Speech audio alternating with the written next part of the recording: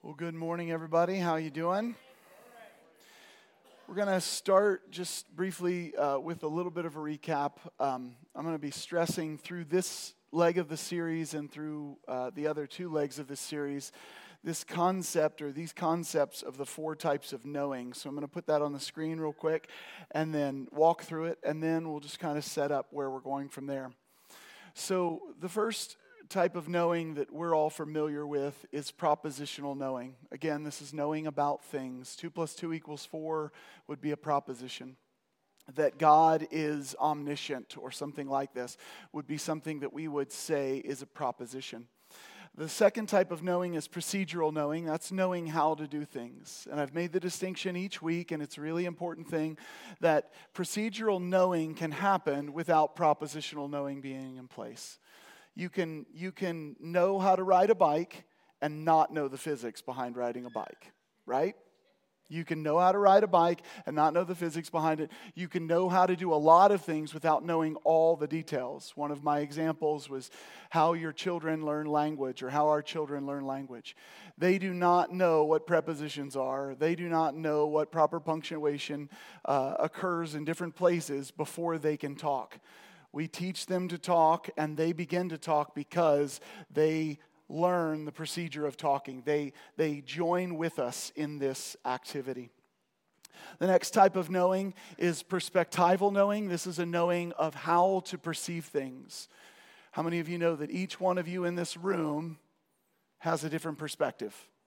I mean, actually, visibly right now, you have a different perspective. But you also have a different perspective in the way you were brought up, in the way you were raised, in the gender that you have. You have a different perspective. Now, we talk about this all the time, about getting into another person's shoes and all of this stuff. And what that is some sort of sad attempt or some sort of loose attempt to try to develop the idea of empathy. But it is my view that you can never fully enter someone else's shoes. And the reason for that is because you've never walked their walk. You've never talked their talk. You've never lived their life. And those perspectives change how they see things.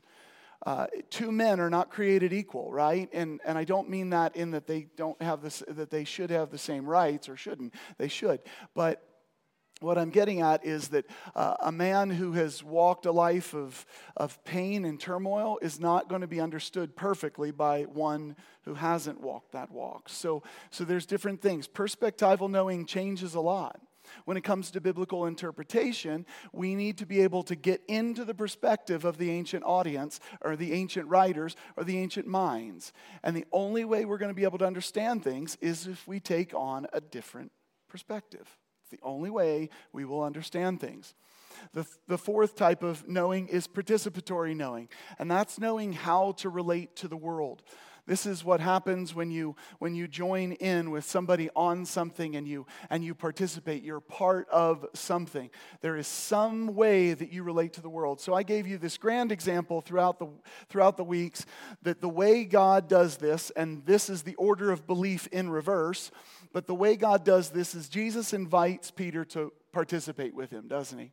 He says, "Come and follow me." And Peter begins to participate with him. And it begins to show Peter a different way to relate to the world.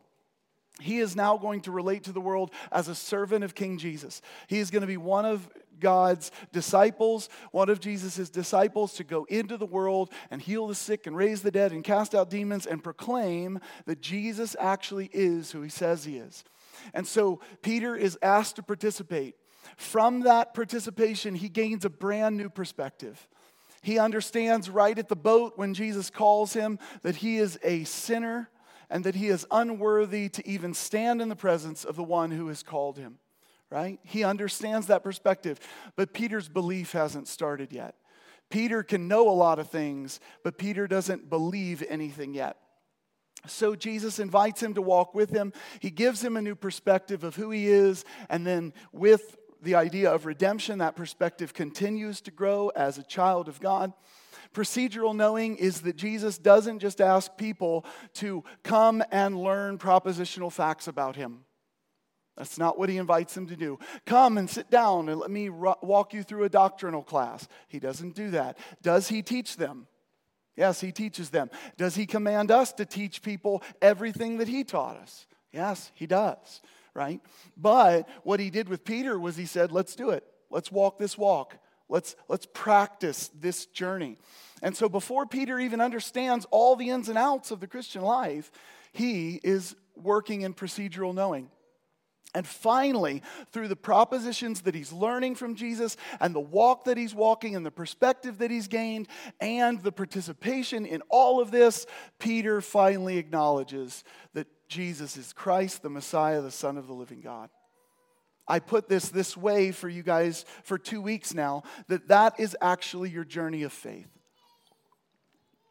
That's all of our journeys of faith. And we do not come to faith in this very quick McDonald's version of faith, running through the drive-thru, pray this prayer and walk this out, you'll be fine. You come to believe, you come to know, and you come to trust Jesus more and more every day you walk, right? Why is that? Because you operate in all these types of knowing in your faith. You operate in each piece of this as you walk with Jesus. I told you also that one of the challenges the church faces is that all we ever seem to do is disciple people in propositional truths. Do you believe that God is omniscient? Do you believe that God is omnipresent? Do you believe that God is sovereign? Do you believe that He is good? If you do, you're a Christian. No. Even the demons believe this stuff and shudder, right? They know all of these ideas. It doesn't mean that they're followers. How do you know Jesus? How do you know that when you come face to face with Him, He will not say, "Depart from me, I never knew you"? How do you know it? Because you know Him in the participation that you walk in. You know Him in the perspective He has given you through faith. You know Him in the walk that He's called you to, that faith has feet and you do stuff. And you know that the propositional truths that you have learned become all that more real because you've walked it out, right? So this is what we've been talking about, and it's important because as we're trying to understand the Scripture, as we're trying to understand things like Genesis, we need to gain a different perspective. We need to walk out procedural knowing in biblical interpretation by getting back into the ancient mind, interpreting words correctly, and when we do, we might come away with truer propositional ideas. And that's the aim for us in this time. So, we've done a lot of setup to jump right in to getting through a whopping one verse today. You ready? At this rate, we will get done with Genesis when Jesus returns, and no sooner, right? And if He comes back before, good. He'll give you better answers than I ever thought I could. Okay, so the first thing that I want you to see is a way to pronounce Hebrew. These are not Hebrew letters, okay? But this is a way to pronounce Hebrew. This is how we phonetically would say these things. This says, Bereshit bara Elohim et hasameim veit haaris. Is that as clear as mud to you? It's awesome. We got it, and I still think I screwed that up royally. But that's it. Genesis 1:1, go home. You're like, that's not helpful, Nathan. That's not helpful. Why is it not helpful? Because there's no English meaning to it yet. There's nothing that has pulled you in yet. And so we need to be able to get to this. The reason why that's not clear is because it's a foreign language. But here is my challenge to you. Our English renderings of Genesis 1:1, our English renderings of a lot of Scripture, I would argue would be a foreign language in more ways than one to the ancient audience. Why? First and less serious is because it's English. How many of you will be honest with me and say you don't even understand your own language yet? That's exactly right, because it's just the most confusing language on the planet. Okay, so it would be hard enough for them to see it in English. But here's the real reason why it would be a foreign language if we gave them our interpretation. Because we read our worldview into the things that we say. We love to read our worldview into it because we don't know any other way to do it. Okay? So I'm going to give you the English rendering and then we're going to come back to it a little bit. This Hebrew idea is translated this way. In beginning created God the heavens, sky, and the earth, land. That just sounds like a kid that doesn't know how to talk yet, right? Right? Right? In beginning created God. Okay. In beginning, God created, this is how this works, right? God created the heavens, the sky, and the earth, the land. Now, in the Septuagint, in the Greek, this is the Greek rendering of that Hebrew text. This is what we see in Greek. Yes, those are Greek words. In Archin, episen, I think. Episen? Oh, there it is. I put it on there. Okay. O theos ton uranos ke tin yin. That's awesome too, isn't it? Wonderful. Okay. Now let's go to the English again. Same thing. Do you notice what's happening here? It's the same rendering, but we've got a real problem in our version. In beginning created the God, the heavens and the earth. So in beginning, the God created the heavens and the earth. This is the English rendering of this, okay? This is as close to an English rendering as we're going to get. But there's something missing in that you all have in your English Bibles. And what is it? Anybody know? The word the. It's a very interesting thing. The definite article, in the beginning, God created the heavens and earth, is not there.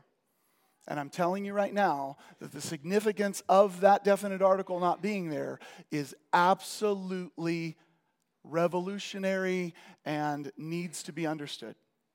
Because it's going to make a lot of sense when we start debating people in our world, when we start engaging with people outside of our worldview that start to say they understand things better due to science than we do as we read our scriptures. In beginning, God created the heavens and the earth. Robert Alter, in his translation and commentary, it's called The 5 Books of Moses, writes this. He says, it is an old and in some ways unfair cliche to say that translation is always a betrayal. That is a cliche, though. It's not on the screen yet, guys.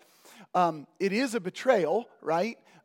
Because translating from one language to another is hard. This is an example for you that's quite fun. I use this example a lot.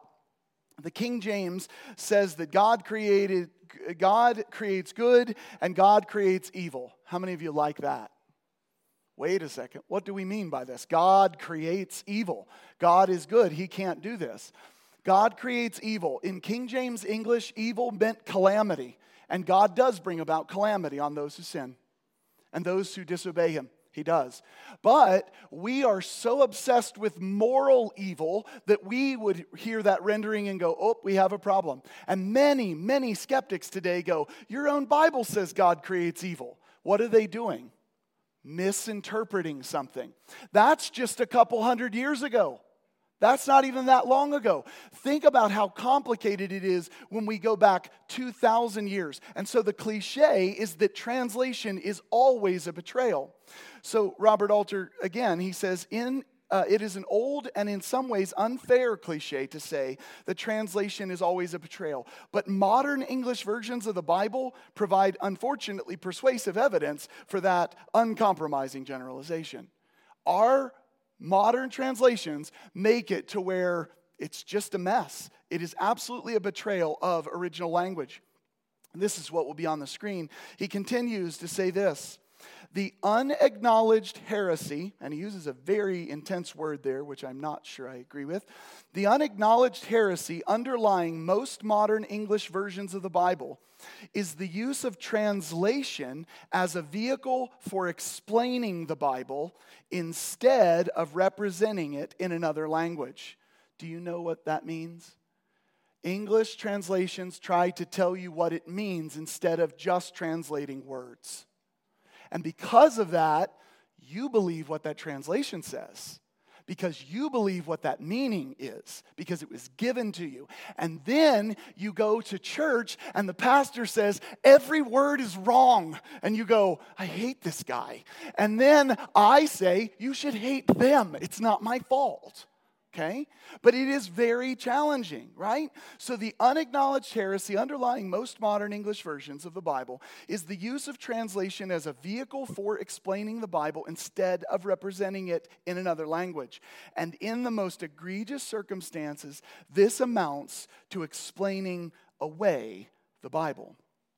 So let me put it to you very bluntly and quickly and then work through it.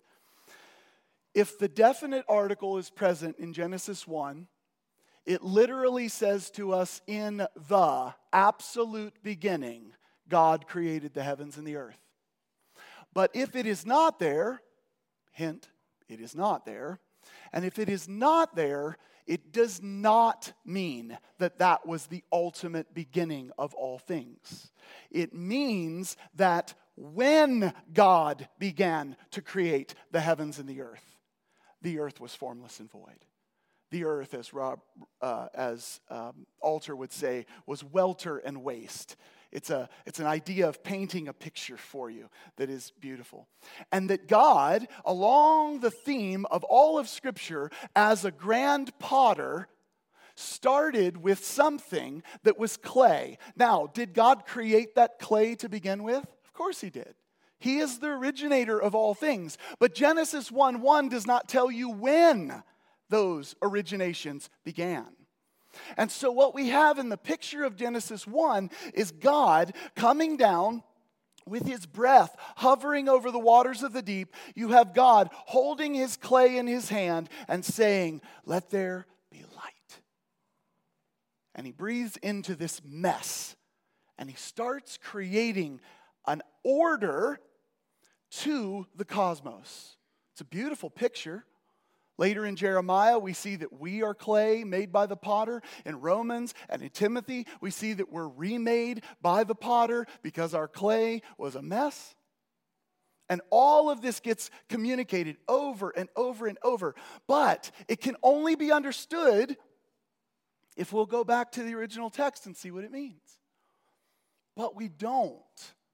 Because we like to read into it what we feel good about. You remember what I shared with you last week about Bertrand Russell's quote? Some of the things that we believe just because they're safe.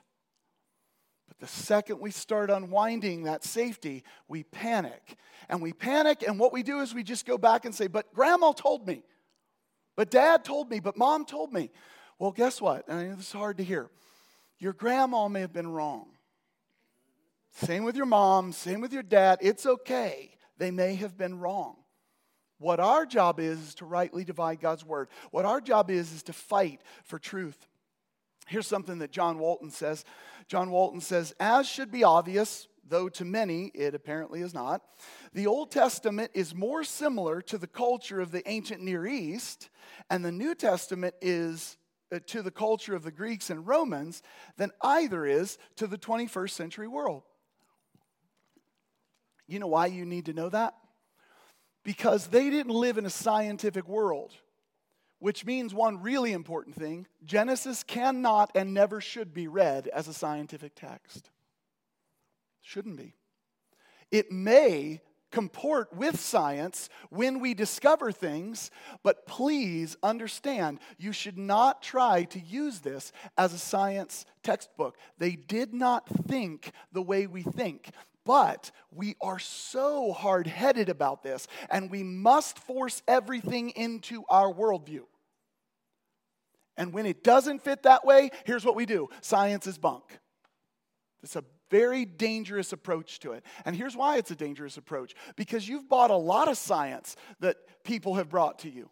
I shared with you last week. You bought into the science that the earth is a globe and it's held in gravitational pull by the sun, and you understand that there aren't four pillars holding things up. You also took science to understand that the earth isn't a flat disk. You've also taken science to understand that there's not some sort of archway spanning the cosmos up here that separates the space from us. You know this, right? Maybe you might call it the ozone layer, but the point is you looked at science and you came with a better understanding. But what is amazing about all those ideas is they do not contradict the Bible at all. They don't throw any wrench in your understanding of the Bible. unless you just want them to for no apparent reason. They don't have a problem with the way we interpret things, or they don't present a problem for the way we interpret things. David Dockery says this. He says, the Bible properly interpreted in light of the culture, their culture, and communication developed by the time of its composition will be shown to be completely true, and therefore not false, in all that it affirms. But notice that. All that it affirms. If you keep reading the Bible to say things that it doesn't say, when you find a contradiction in life, in everything around you, you're going to be upset. You're going to be in upheaval. Your world is going to be upside down. And it doesn't need to be. Because the Bible actually communicates what is true in all that it affirms, to the degree of precision, and I love this, intended by the author in all matters relating to God and His creation. I'm going to read you an excerpt in a little while from Waltke, who paints, just in my opinion, one of the best pictures of the purpose of Genesis 1. I mean, it's just absolutely amazing, and I'll get there in just a second. But we have to understand how we're supposed to interpret the Bible, and we need to know that we've got to go back to an ancient mind, and we've got to understand what it is that they're saying, and not understand what we want it to say. Now, this, again, is all about rightly dividing the Word of God, and I'm going to say something now. I have no idea if the things I've said so far feel controversial to you, but I want to share with you a potentially controversial idea when it comes to what God is doing in Genesis. I want you to see that God has allowed us in the 21st century to understand something that nobody else in human history has ever understood. And that's a good thing. Some people will look at the Hebrew Bible and they'll say, that's great, I understand that there's a translation issue and we can work through it, but here's my question, Nathan, and you've said this, I think, Nathan, we should look at what the first century church fathers believed about what the text said. Have you heard me say that? We should look to what the first century church fathers have said regarding the text in the Old Testament. That is an absolutely good and amazing approach, but not when it comes to interpreting Genesis 1:1. Why? Why, Nathan? This is absolutely irrational. You're just picking and choosing. No, they didn't live in a scientific world either. They didn't know what we know. They didn't understand what we understand. And because that's true, the first century church fathers simply understood what was understood. And they continued to convey that. And everything we have discovered since continues to expand our mind. And there's no problem with it. There's absolutely no problem with it, church. We get to grow and we get to learn. We are the first people in human history that get to sail into space and look back at everything God has made. It's beautiful, isn't it? They didn't know what that looked like, no matter how hard they tried. They could have prayed about it. Maybe God could have taken them up like He did John into a third heaven and said, ta-da, but He didn't. He didn't. And we have the ability to see Genesis 1:1. We have the ability to see Genesis, in my estimation, in the most accurate light that any human has ever been able to see it. Why? Because we're modern people. And we're able to see things that others could not see. When it comes to doctrine, yeah, we should just run back to those church fathers and understand how they understood things and the way things unfolded. Probably more so within their context and take that into account. But we can't go back to the church fathers just for everything, because they're not going to interpret what we have observed with our own eyes. Well, they're not going to do it. And this is challenging, right? This is challenging because we go, no, I just don't like this, Nathan. It just doesn't sound right. I promise you, we're getting closer to what is right. Here's what Bruce Waltke said in his prologue to Genesis 1, chapter 1, verses 2, chapter 2, verse 3. He says, the prologue announces that the God of the covenant community is the same as the creator of the cosmos. Sounds awesome so far, doesn't it? Because that's what he's telling us. That's what Moses is telling us. God is the implicit king of the cosmos, making provision, establishing order, and commissioning regents. Now let's just zoom in on this for just a second. If the prologue is announcing that the God of the covenant community is the same as the creator of the cosmos, we need to take a pause and say, what are we talking about, covenant community? We're talking about who? The Jewish people. We're talking about Moses after he's delivered them out of Egypt, right? And we're talking about a compilation of writing that probably is first read to them or fully read to them after he's dead, okay? But we're saying that Moses, who is educated in Egyptian worldviews, Moses, who looks at the situation, looks to these people, hears what God says, and looks to them and says, not Ra, not Baal, not anyone else, but God has created this. And there's a significance in the language change, because in chapter 1, you hear Elohim, Elohim, Elohim. But in chapter 2, all of a sudden, Moses drops this, Elohim Yahweh, which is not just God, God, God, God, Yahweh. This is the one who brought you out of Egypt, is the same one who made all this stuff, right?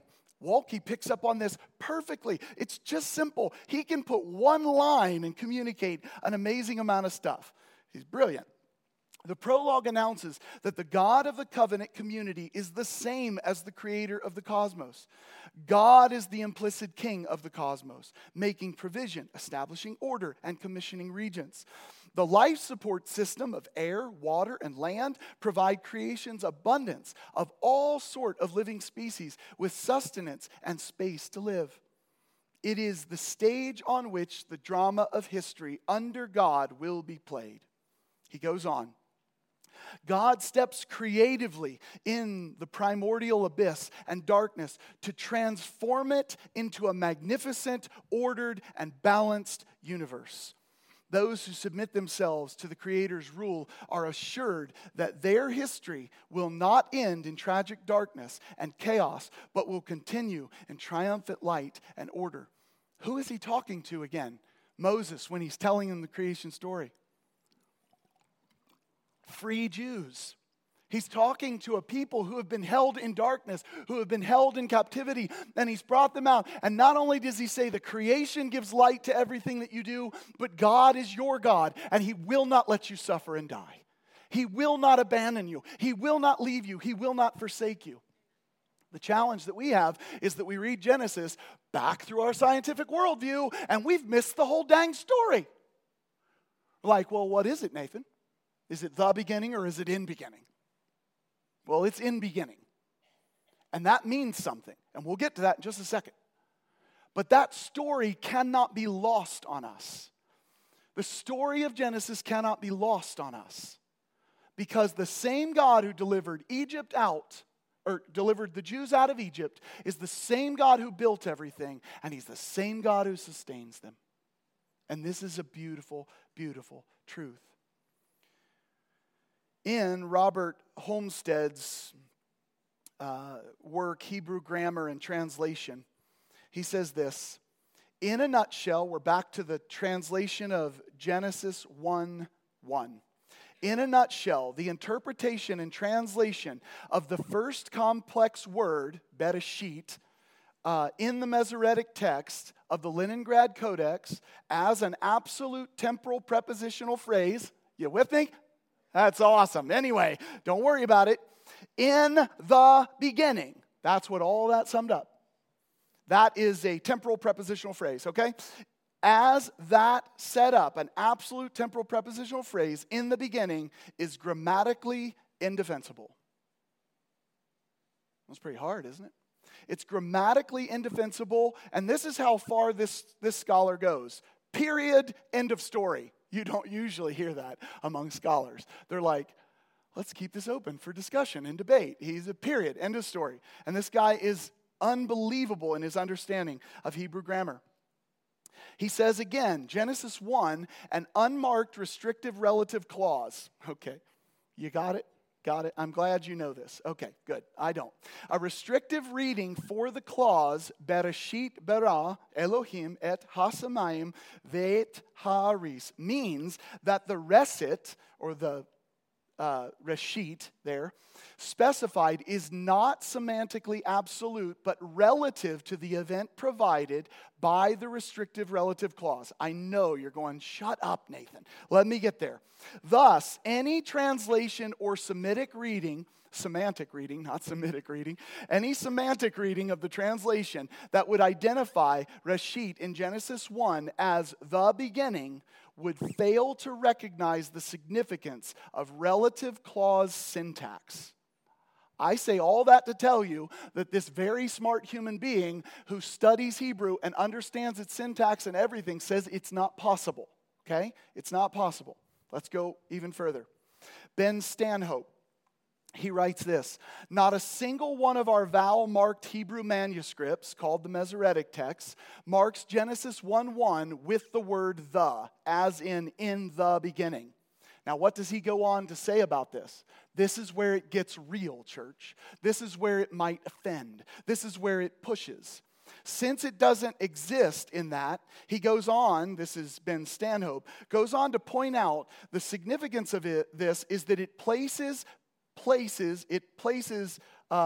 organizations like the Creation Museum, its planetarium, and their astrophysical models. It places them in a position where they have predicated everything they believe on a word that doesn't exist. Well, that's hard. The word the is inferred, and you're making everything about the beginning of all things happening in Genesis 1:1 as an assumption that is not there. And according to a Hebrew scholar and grammarian, he says it's not even possible for the to be there. Ben Stanhope goes on. The opening verses of Genesis do not describe creation from nothing.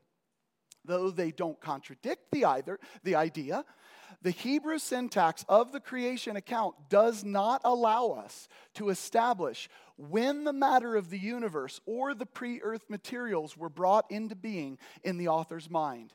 For all we know, this matter may have existed for as long as the majority of cosmologists think it has, 14 billion years old. Is that frustrating to you? Are you looking at me like, finding another church next week? The looks I'm getting from some, anyway, right? This is challenging, church. But these are the things that we need to look at. Because if we are going to fight with people over things that they observe, over things, I'm not even saying they're right. I'm simply saying, hypothetically, if we're going to fight people over things that they have observed based on wrong information in interpretation, we got a problem. And when it does prove to be this, let's say it does, if it does prove to be this, we're over here holding the bag. We're over here standing on our Bibles going, the earth is flat. Good for you. You're dumb. Right? This is challenging stuff, guys. Robert Olmsted goes on. I offer here a linguistic argument that Genesis 1, provided in verse 1, is a restrictive relative clause, the nature of which implies that the traditional understanding of an explicit reference to an absolute beginning is grammatically ill-founded. He goes on. Although many Hebraists have departed from the traditional understanding of Tyvar, in Genesis 1, as an independent phrase with grammatical reference to the beginning, it is a view that continues to thrive and is reflected by the majority of modern translators. We're going to get to what that is about.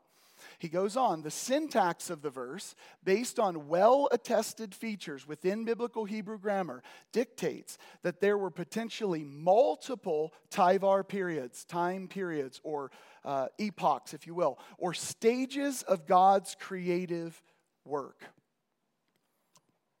Nathan, this is great. You're confusing the crap out of me. Now I'm going to look for another church. But can you tell me what your point is? I can tell you what my point is. I promise I can tell you what my point is after I get water. My point is that we live in a world that is discovering things constantly. And they're seeing things that we accept to a large degree. And then we fight things because of our interpretations of things. But the world says, the scientific world says, I believe that this cosmos, this earth, has been around for billions of years. Okay? It's been around for billions of years. And we look at it and we go, no, it hasn't. And they say, well, we kind of are looking at weird fossil records in different time periods, and we're looking at if the speed of light is a constant, we're looking back through space, and we're seeing distance and time associated with all of this. This seems to be indicating that we are this old. And we go, no, it's not actually happening. And why do we base our belief on this? Because we say the Bible tells us so. And the Bible doesn't tell you so. The Bible literally says that there may be multiple beginnings. So we go back to Genesis 1 and it says, when God began to create the heavens and the earth was formless and void. Now think about this just for a second, just common sense. When God began to create the heavens and the earth was formless and void. That doesn't make any sense. When God began to create the heavens and the earth, He created the heavens and the earth. That would make sense. But He starts with something that's formless and void. And you ask the question, well, what does that mean? What does it mean for the earth to be formless and void at that point? It means that God's lump of clay was not identified as ordered. It was not identified as ordered. But God takes this and He puts order to it.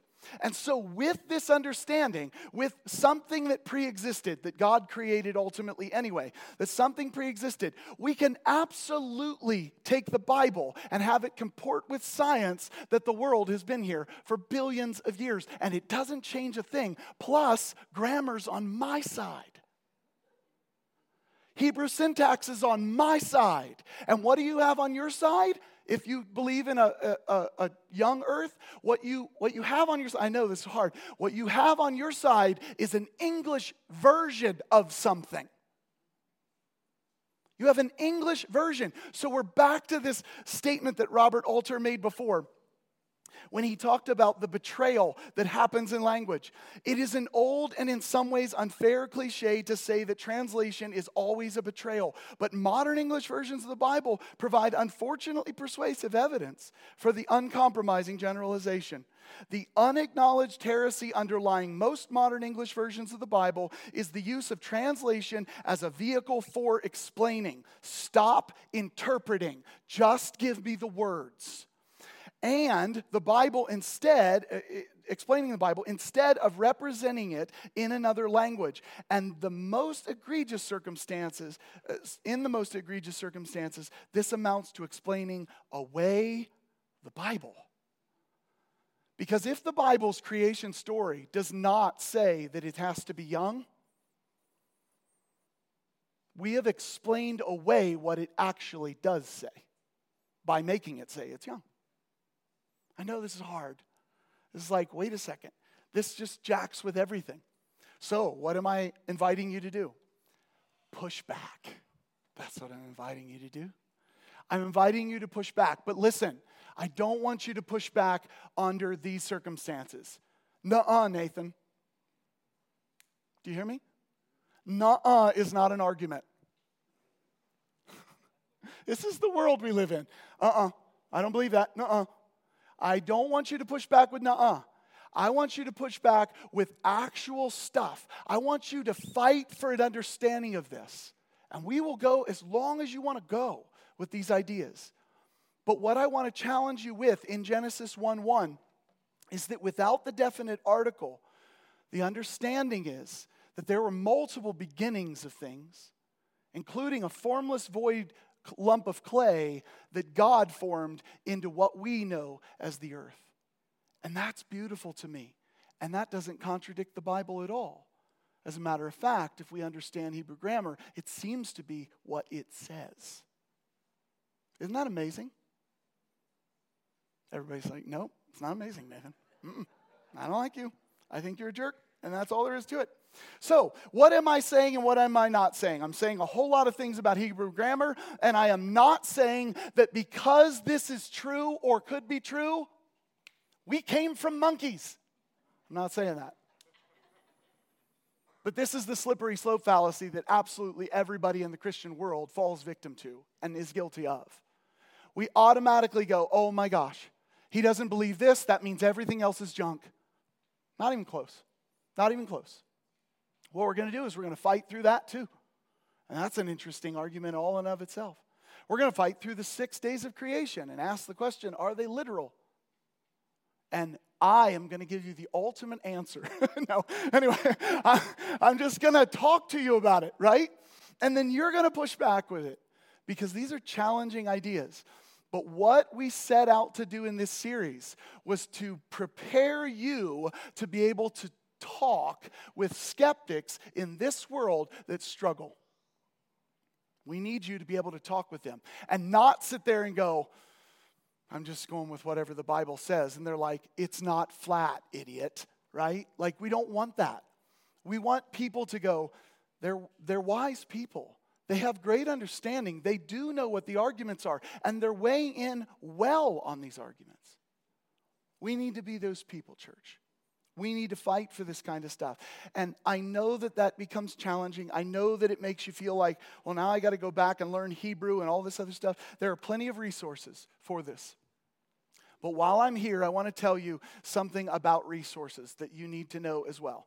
Nathan, don't take this away from me, please. Okay, I promise I will take a little away from you. I love and have been an advocate of the Blue Letter Bible from day one. I love this Bible. It's got so many tools. Here's what I want you to be careful with. When you go to the when you go to the Blue Letter Bible and you select a word and you look for its Hebrew or Greek equivalent, please understand something. They do not put the word within the context of the verse. They give you the root word for it. And the root word can have a variation of meaning. And so people I did this for a while. You go to the Blue Letter and you're looking at it and you say, oh, that's awesome. That's what that word means. It might not. It might not. And you have to look at it through an actual Greek or an actual Hebrew translation because different things change based on the endings and all of this, okay? So I want to encourage you, as you're going to resources, plug into some really solid resources that are going to give you the actual words that you're supposed to be reading. Okay, I just want to challenge you with that. I also want you guys to really engage with me. Nobody in this room is allowed, you're going to love this. Nobody in this room is allowed to leave this church before you talk to me. Okay? Over this sermon. I mean, you can leave because you don't like Barney. That's fine. But anyway, no, you won't leave for that anyway. So I want you to talk to me. If you're challenged by this, talk to me. If you're frustrated with what I've said, talk to me. Let's actually discuss these things. We better get ourselves in a solid position. Otherwise, all those stats I shared 2 weeks ago are going to continue to be true. We're going to continue to see a drop in faith because people go, you just don't believe anything that's true. You just believe fairy tales. So what does the beginning of Genesis say? In beginning created the God, the heavens and the earth, for a Greek rendering. God did it.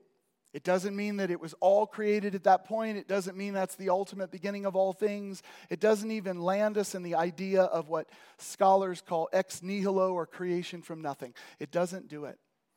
It simply tells us that when God began to create the heavens and the earth, he was working with something that was formless and void, and he brought order to it so that he could put you and I here to bring glory to him. Amen.